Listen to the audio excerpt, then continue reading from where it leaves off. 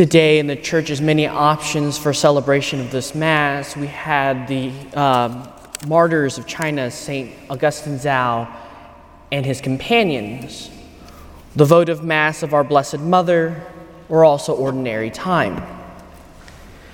But in all of that, they all have very much similar things in common, and all of that is very surmised very well in our gospel reading today.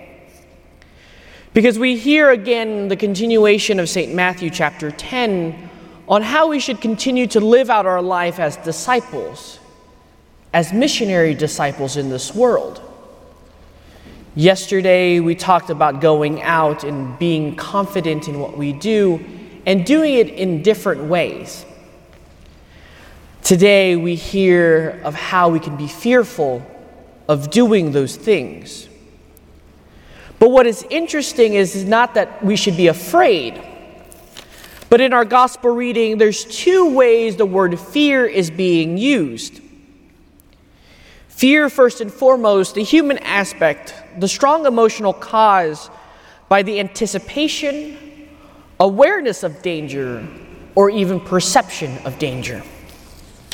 Because yesterday we heard in our gospel reading that when you go out to proclaim the gospel, you will be hated.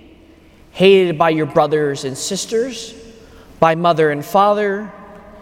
And so today we also hear that there is a concern for ourselves and that we shouldn't be afraid. But the second use of fear here is the fear of God, which is not about a God who punishes, who is angry, who's out for vengeance to each and every one of us. But the fear of God is a joyful awareness of God's grandeur and a grateful realization that only in Him do our hearts find true peace. So when we go out into the world to proclaim the gospel, to share the good news, there's two fears that go on in our lives and occur within us. First and foremost, the human fear of self-preservation, the human fear of going out to proclaim the gospel and being persecuted, being hated, sometimes even hatred within the family. And none of us want that. We want to live in a state of life where there's peace, the absence of chaos in our lives.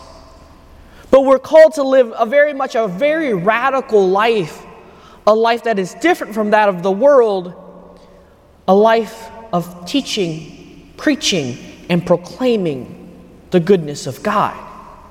And so when we go out to share that gospel message, we're not sharing anything except that of God's love. God's love in our life, how He's worked in our life, how He's transformed us. And we hear that we should not just whisper that proclamation, but we should proclaim it on the housetop. Proclaim it with joy, with enthusiasm, with excitement in our lives. But we're afraid. When we're afraid, we hear Jesus tell His disciples that the Father, yet none of them falls on the ground without the Father's knowing. Even the hair on your head are counted. So do not be afraid. You are worth more than sparrows. God knows our fear. God knows us intimately.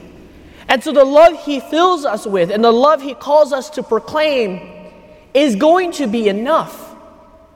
Our fear, our focus should not be on anything else, the fear of the world, how well we're doing, how well we're preaching, but that I'm going to live out that love that God has for me, that God has in store for me, and show those around me that love by my words, my actions, and my deeds. And I know I'm not worthy of that love. I know I'm ungrateful for that love. But I'm striving every day, realizing and recognizing my unworthiness, but still, God still loves me. Because our worth and our value, we hear in our gospel reading, is not worth just sparrows. Sparrows in the time of Jesus was a very cheap thing. It is said that you can buy 30 sparrows for a day's wage.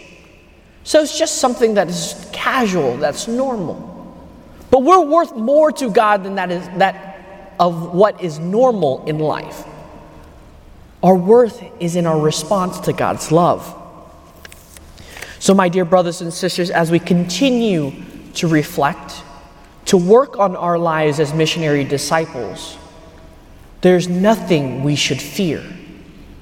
We know our mission, we know where we're supposed to go and how we're supposed to do it, because our destination is ultimately eternal life with God, where we spend our whole eternity with Him in love, in right relations.